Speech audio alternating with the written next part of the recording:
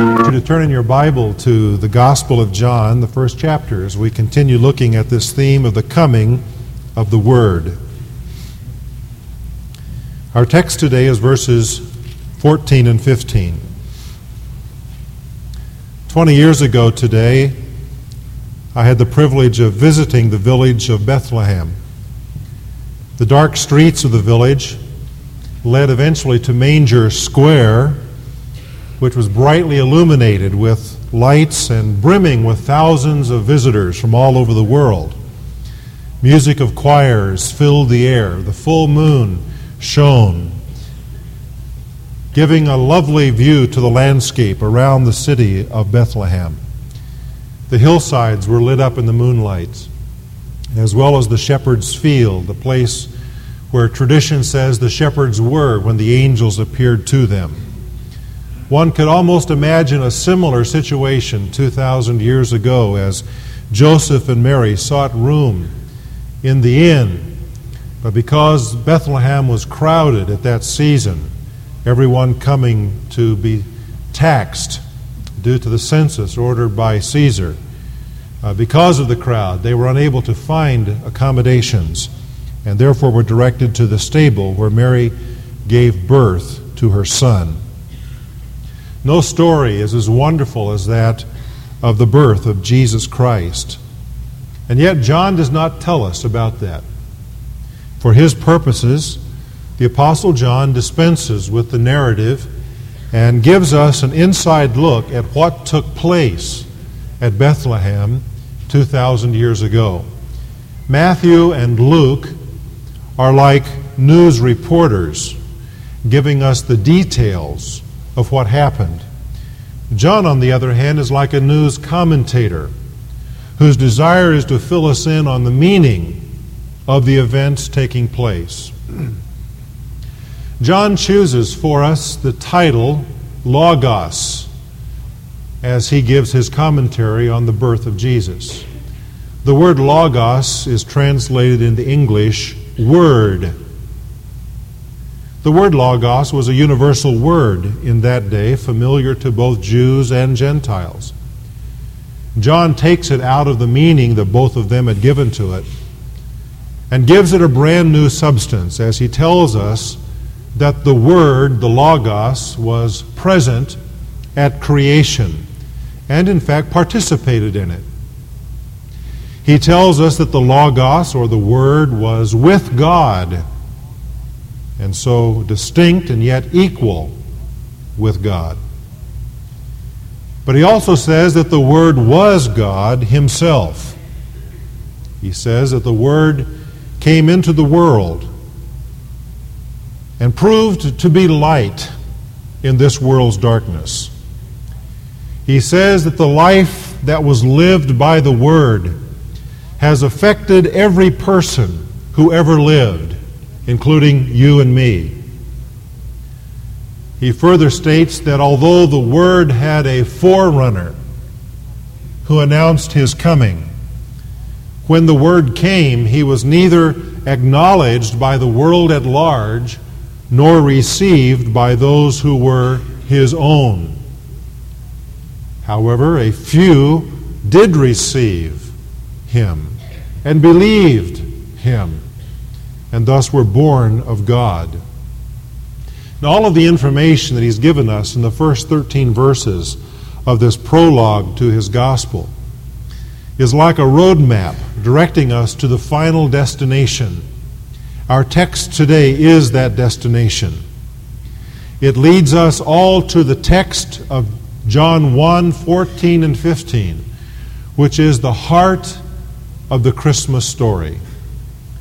And the Word became flesh and dwelt among us, and we beheld his glory, glory as of the only begotten from the Father, full of grace and truth.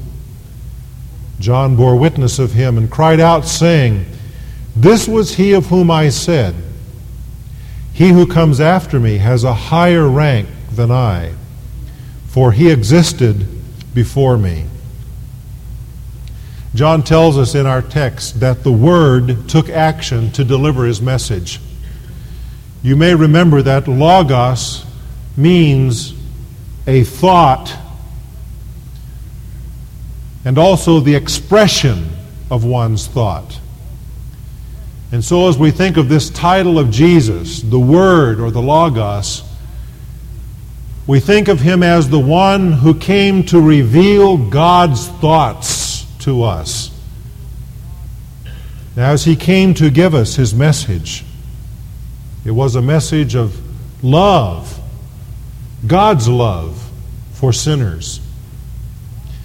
And He took action to deliver that message. Notice in the first place it says that the Word became flesh.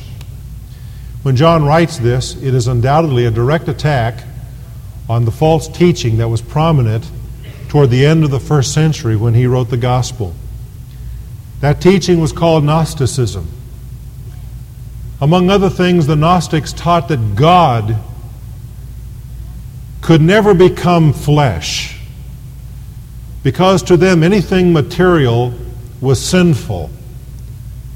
Therefore, God could never become flesh and unite Himself to sin.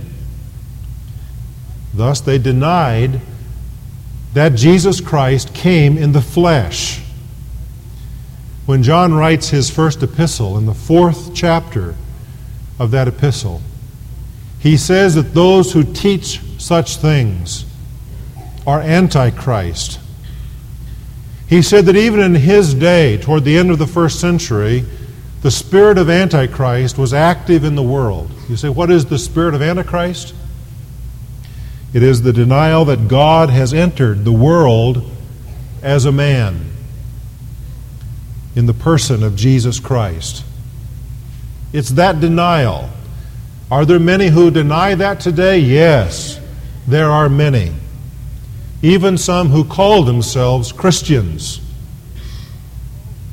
But John says anyone who denies that God came into the world in human flesh, in the person of Jesus Christ, is Antichrist. I want you to notice the difference between what is said in verse 14 and what is said in verse 1. In verse 1, the verb is was. Imperfect tense. It means in the beginning the Word was and always had been. In other words, when God spoke everything into existence, the Word already was and always had been. But now John says something beyond that. He says in verse 14, and the Word became. Now that's significant, because he is saying that now the Word has done something that had never happened before. The Word who always was became. In a moment of time and space, He became flesh. Dr. Pink says regarding this, quote, He became what He was not previously, never ceasing to be all that He was before. Close quote. He became what He was not previously. He was not flesh, though He existed as spirit, as God. But now He became something that He was not before, flesh. But as He became flesh, He never ceased to be all that He was before, God. Someone else has said, He became that which first became through Him. The point is that He created everything, including humanity, human nature, human flesh and blood. And now He Himself becomes that which became through Him. In contrast to this, we might point to what are called the pre-incarnate appearances of Christ. In the Old Testament, the Son of God appeared in human form on various occasions. Among them was the time when the 3 Hebrew men were thrown into the furnace by Nebuchadnezzar. Do you remember that? Shadrach, Meshach, Abednego, because they refused to fall down and worship the image of Nebuchadnezzar, were thrown into a furnace as execution. And when Nebuchadnezzar looked into the furnace, he saw not 3 men walking around, but how many? 4. And he said, the 4th looks like a son of God. In other words, that 4th figure in there looked more than just mere human. It was the angel of the Lord. It was an appearance of Jesus Christ before he came in Bethlehem. A pre-incarnate appearance. When he came those times, he was genuinely here, but he was not genuinely human. He was in the form of a man. But now he comes as man himself. In the incarnation, the Word entered into the fullness of humanity. Thus we're joined in one person, undefiled humanity and undiminished deity. The two were combined in one person, united. This was not a superficial act, as though Jesus, the Son of God, simply put on a robe of human flesh. But it says he became flesh. Theologians call this the hypostatic union. That describes the mystery, indeed the miracle, of the two natures, the human and the divine, being united in one person without any mixing of them and without any diminishing of either. In other words, when the Word became flesh, Jesus Christ was born and was all that God is and all that man is in one person. You say, that blows my mind. I don't understand that. It is a mystery. Even the Apostle Paul admitted that. He said, great is the mystery of godliness. God was revealed in the flesh. Now, it may or may not surprise you to know that it took the church, capital C, several hundred years to be able to state this in a way that was satisfactory. People kept coming up with new ideas as to what this means, that the Word became flesh. And there were some like the Gnostics who said, well, that he was God, but he couldn't have been man. And then there were others who said, no, he was man, but he was not truly God. God just came upon him. And there were others who said, yes, he was God and man, but he was two persons. And as these ideas kept arising, leaders of the church would discuss together and meet together to try to determine how those ideas fit with what the Bible taught. And so they met in councils in various places. One of them met in Chalcedon in 451 A.D. This is 400 years and more after Christ's birth. And they're still talking about, but now coming to a firm decision on what orthodoxy is regarding Jesus Christ and his nature. Chalcedon is in Asia Minor, and church leaders from various parts of the world at that time came together to talk about this issue. And they came up with what is called the definition of Chalcedon. I want to read a part of that to you. Admittedly, it's a little heavy, but I urge you to listen carefully and to pick up some phrases out of it, because it defines for us what we're talking about when it says the Word became flesh. Quote, we then, following the Holy Fathers, all with one consent, teach men to confess one and the same Son, our Lord Jesus Christ, the same perfect in Godhead and also perfect in manhood, to be acknowledged in two natures, inconfusedly, unchangeably, indivisibly, inseparably. The distinction of natures being by no means taken away by the union, but rather the property of each nature being preserved, and concurring in one person and one subsistence, not parted or divided into two persons, but one and the same Son, and only begotten, God the Word, the Lord Jesus Christ. Close quote. You and I today are the descendants of some great men and women who have struggled with doctrines like this in centuries past, and they have handed down to us statements of their understanding of what it means when the Word became flesh. Now, it was essential that this action be taken on the part of the Word. He had to become flesh. You see, He had to fully partake of our humanity to qualify as our Savior. Nothing less than a man could offer the sacrifice for mankind. He could not be a phantom. He could not be an angel. It had to be a man who would save. On the other hand, He had to be fully God in order to make a sufficient offering for sin.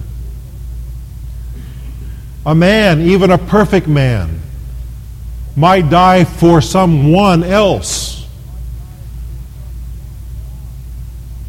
But because He was God as well as man, when He offered Himself on the cross, that atonement was sufficient for all mankind. So you see, it had to be that He was God and man in one person. The Word became flesh. And that act on His part was a permanent act.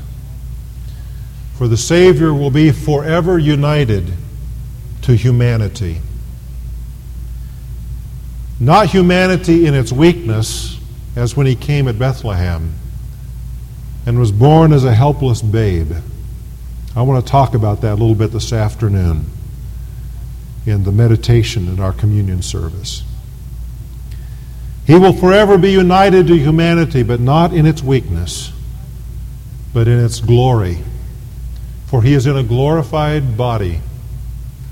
And forever the Son of God will dwell in that body to identify with you and with me as our Redeemer.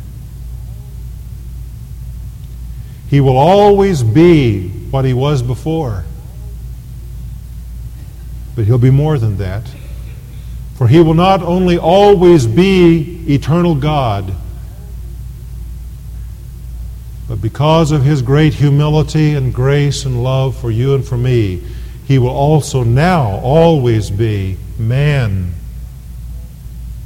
Now you think about that and let that rest a little bit on your mind and on your soul.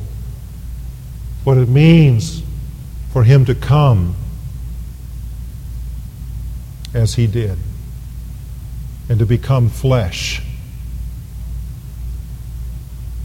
It was not for 33 years that He became flesh. It was not even for time, however long time will be, but it's for all of the rest of eternity that He became flesh. Now glorified flesh. And He possesses a body like every believer one day will have by the grace of God. The Word became flesh. We notice, secondly, that the Word dwelt among us. That verb dwelt is probably not one that you've used recently in your vocabulary, but it's a good word. The word dwelt, literally it means the word tabernacled, or the word lived in a tent. Some of you are campers. I'm a camper too. We call our tent Holiday Inn. That's my idea of camping. But some of you are the genuine, authentic campers, and you get a tent out. I have done that on an occasion or two, and one or two of you were there on that occasion. It was not a glorious occasion. The air mattress went down. I was resting on the ground most of the night. The heavens opened, and it rained, and it rained, and it rained, and thunder and lightning. It was a wonderful experience. And it was a temporary experience, very temporary. And you see, that's what camping is all about. It's temporary. You do it, then you go home. And that's the idea here, that he dwelt temporarily in a tent among us. He will always be in that tent, if you please, of humanity. But it was a temporary dwelling among us. I like the word tabernacled instead of the word dwelt, actually, because it brings to mind a beautiful picture. In the Old Testament, God localized his presence on the earth at the tabernacle that he instructed Moses to build. Do you remember that? Exodus. God told him how to build this tent within a tent, the structure that had protective covering over it. That's where God said, I will dwell among my people. And when it was dedicated, he appeared there in his glory. Now, to look at that tabernacle in the Old Testament was to look from the outside at something that was very plain. It was just covered with skins of rams and of porpoises, maybe to give it some durability, weatherproof it, that outward tent. And so as you looked at it, it was plain and unattractive, maybe even dull, but not so on the inside. For if you were a priest and privileged to go on the inside, you would see the beautiful colors and the intricate work in the gold and the silver fasteners and knobs and tables, etc. And you would see the colors in the linen. You would see the scarlet and the purple and the blues that were there. And the angels that were woven into the fabric. It was gorgeous on the inside. It would dazzle you. It was exquisite. What a beautiful picture the tabernacle is of Jesus. For when the Word became flesh, outwardly, he was very plain. There was nothing in him that would naturally attract you to him. He was flesh and bone and blood and hair. He looked like you and like me on the outside. Oh, but friend, on the inside. On the inside, he was God. And he was sinless man. And he was exquisite. The beauty of holiness was inside of that tent of flesh. And only once in all of his earthly life, as far as we know, did that inner beauty get to be seen, at the Transfiguration. When that glory that was on the inside of him burst through the skin of his body, and for a few brief seconds he was transfigured before Peter, James, and John. And when they looked at him, they had to hide their eyes because he shone like the sun. And the glory was visible. The Word dwelt among us. He tabernacled here. Where? Among us. I like that. Not in some isolated palace. He did not need a bodyguard. He did not lead a life of luxury like our governor is reputed to do. He was not in a protected environment. He was not sealed off in some sin-free bubble. But he dwelt among us, sinners, without any taint of personal sin. He lived freely among sinners. They talked with him. They touched him. They ate and drank with him. They laughed with him and cried with him. He allowed sinners access. He was fully exposed to sinners. Just as the Old Testament tabernacle was the meeting place between God and man,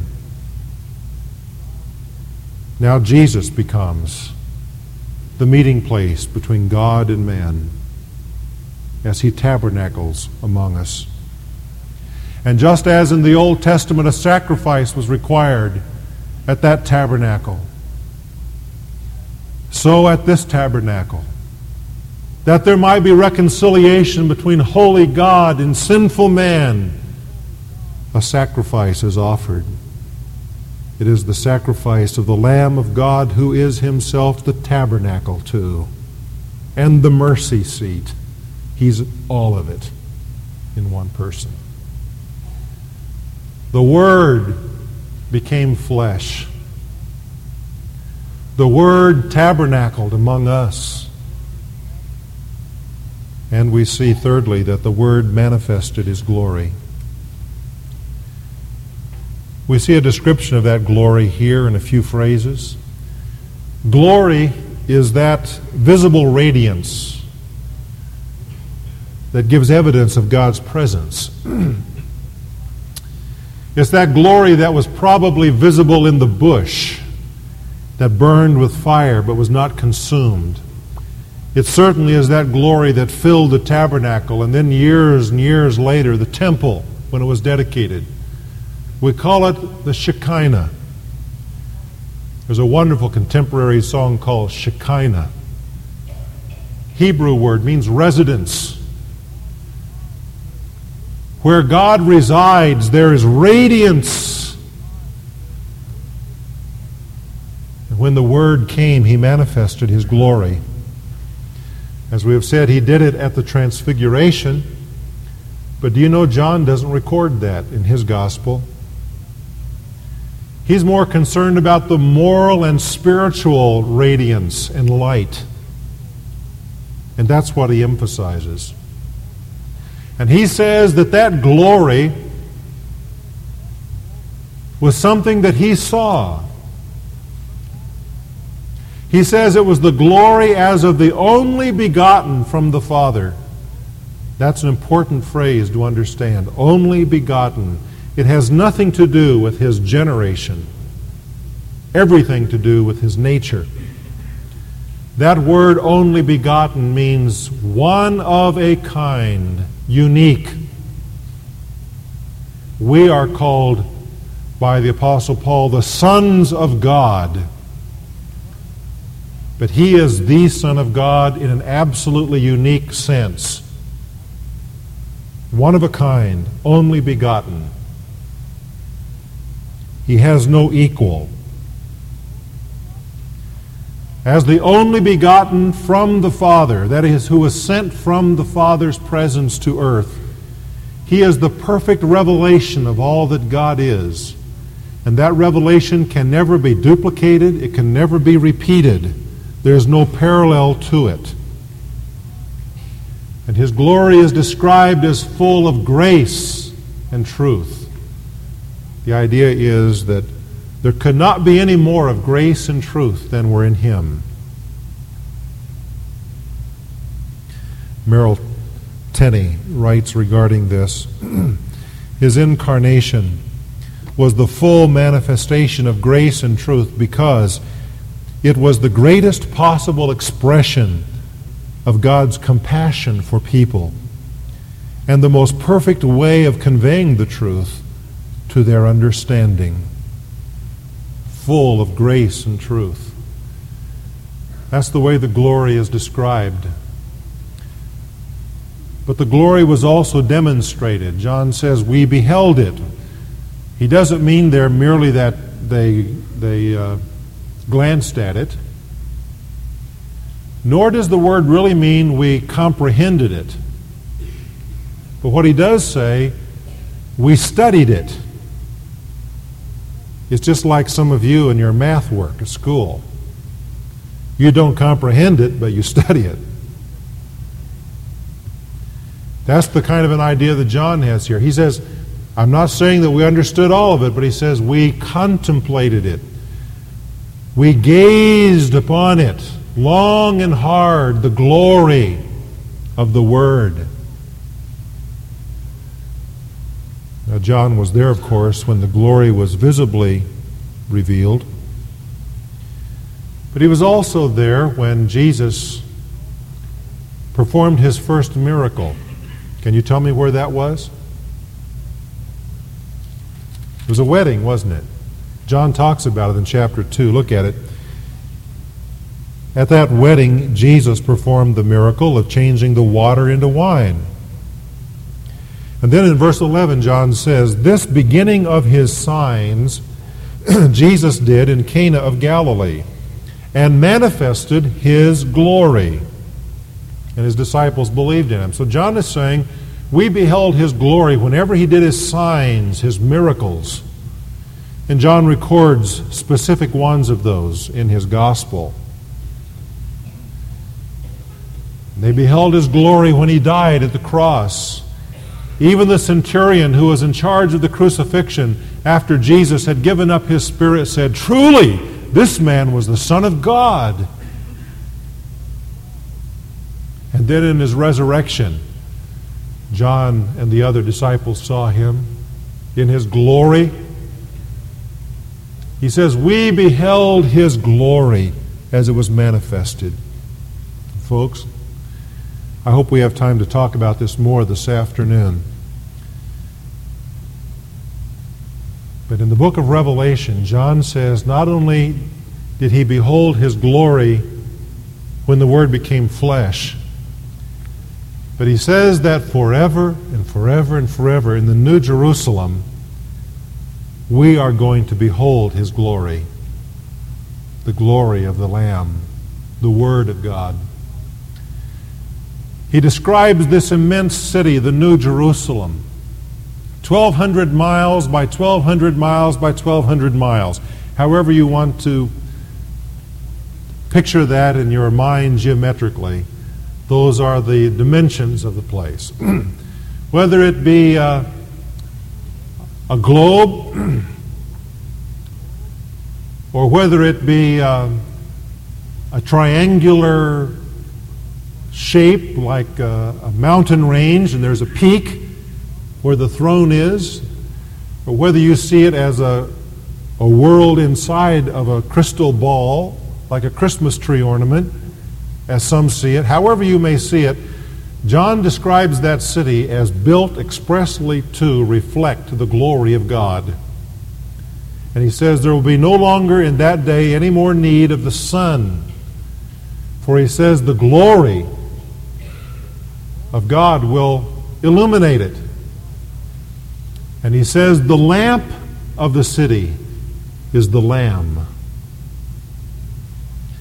So wherever Jesus goes, the glory of God will radiate from him. The Shekinah will be evidenced through him.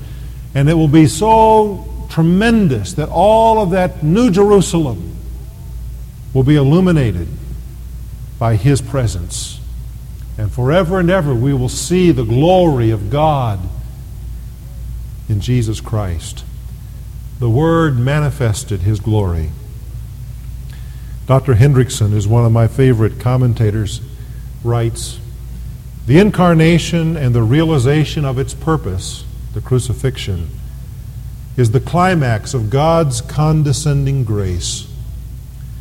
From the infinite sweep of eternal delight in the very presence of the Father, the Word was willing to descend into this realm of misery, to pitch his tent for a while among sinful men.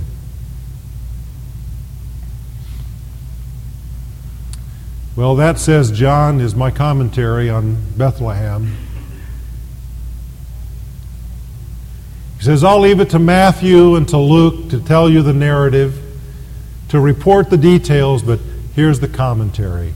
The Word became flesh, and He dwelt among us, and we beheld His glory. John the Baptist gave witness to this. If you were to take verse 15 and put that into our modern-day vernacular, it would go something like this. This is the one that I told you about. And He has seniority over me because He existed before I did. Seems like a strange statement for John to make. John says, he who comes after me. The idea is he who comes down the path after me. You remember we said before, John was conceived 6 months before Jesus was. He was 6 months older than his earthly cousin. He who comes down the path after me, says John, has a higher rank than I do. If you work for a place that has a union, you know seniority is important. It may be only seniority of a day, but if you've got that kind of seniority, it may save your job. Well, somebody else has to be laid off. John says he came after me, but he has seniority over me because he existed before I did. A statement about Jesus' pre-existence, you see. I like what John says here. Just those last two words, before me. Before me. That was his whole witness about Jesus. He's before me. He existed before me. He's before me in priority. He has preeminence. I want to ask you what your witness of Jesus is today. Does He have priority in your life? Does He have seniority? Does He have a higher rank? As you face the decisions that you do about business, does He have a higher rank? Does He have preeminence, priority over what you would like to do? As you think about that promotion, or you think about the possible expansion, do you commit the decision to Him? Does He have priority in your family? Bringing you together as husband and wife because He's first? Therefore, the two of you don't have to battle over who's first or who's more important. He's first. Is He more important to you than your school, work? Is He more important to you than the job that you have? John said, here's my witness. He is before me. On this Christmas Eve, there could be no greater decision that any of us can make than say, He is before me.